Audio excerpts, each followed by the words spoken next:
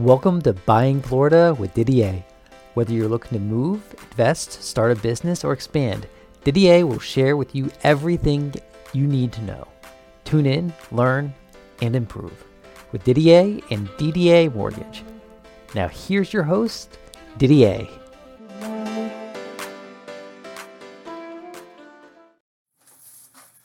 Didier Buying Florida. I'm Didier with Didier Mortgage, and today I want to talk about when is it best to close in the month.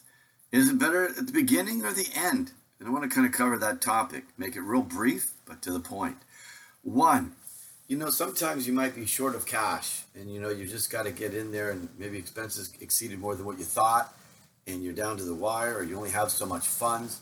I would say that you close at the end of the month. Why is that? Well, let's look at January. You close on January 31st. You pay 2 days of interest.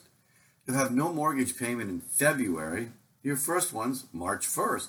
So you have the month off in February. You start fresh March 1st, and you only paid a couple days of interest. Now let's flip it over to you have a lease. You're kind of locked in, and you have some more months left. Well, I would close the beginning of February. I'd pay the interest for the rest of February. No mortgage payment in March. Your first one is April 1st. So how does that make sense? Well, you can make a principal, interest, taxes, and insurance in that month, or you can pay the interest. Paying the interest is a lot cheaper. That's also extending your payment out so that hopefully you're getting close to the end of the term of your lease, and it makes better sense for you. So those are kind of it on regarding the interest and when to close.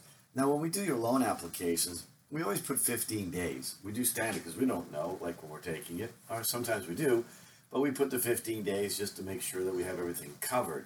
But, 15 is normal we put in there, but that's not what you pay. So you always have to remember when you're doing your loan estimate, you really got to look at it maybe we're putting 30 days or 15 days, but if you're closing at the end of the month, we're only going to have, whatever days are to the end of the month. So that's something when you go over the loan estimate with the loan officer, you're going to touch base on it and make sure everything's okay.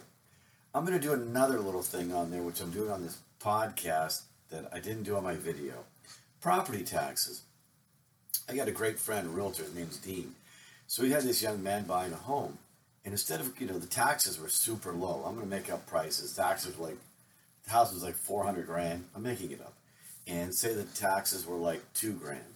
Well, instead of having him go running for that homestead December 31st and closing December 31st, we know his taxes on that $400,000 home are going to be $6,000. But he said, why don't we close the beginning of January? And what an totally unselfish move to make in the interest of the borrower. Think about that. He closed at the beginning of January. That means that homestead is still on there from the seller. So that young man is going to enjoy the taxes of $2,000 for all of 2023. In November of 2024, it will then adjust. How wonderful is that?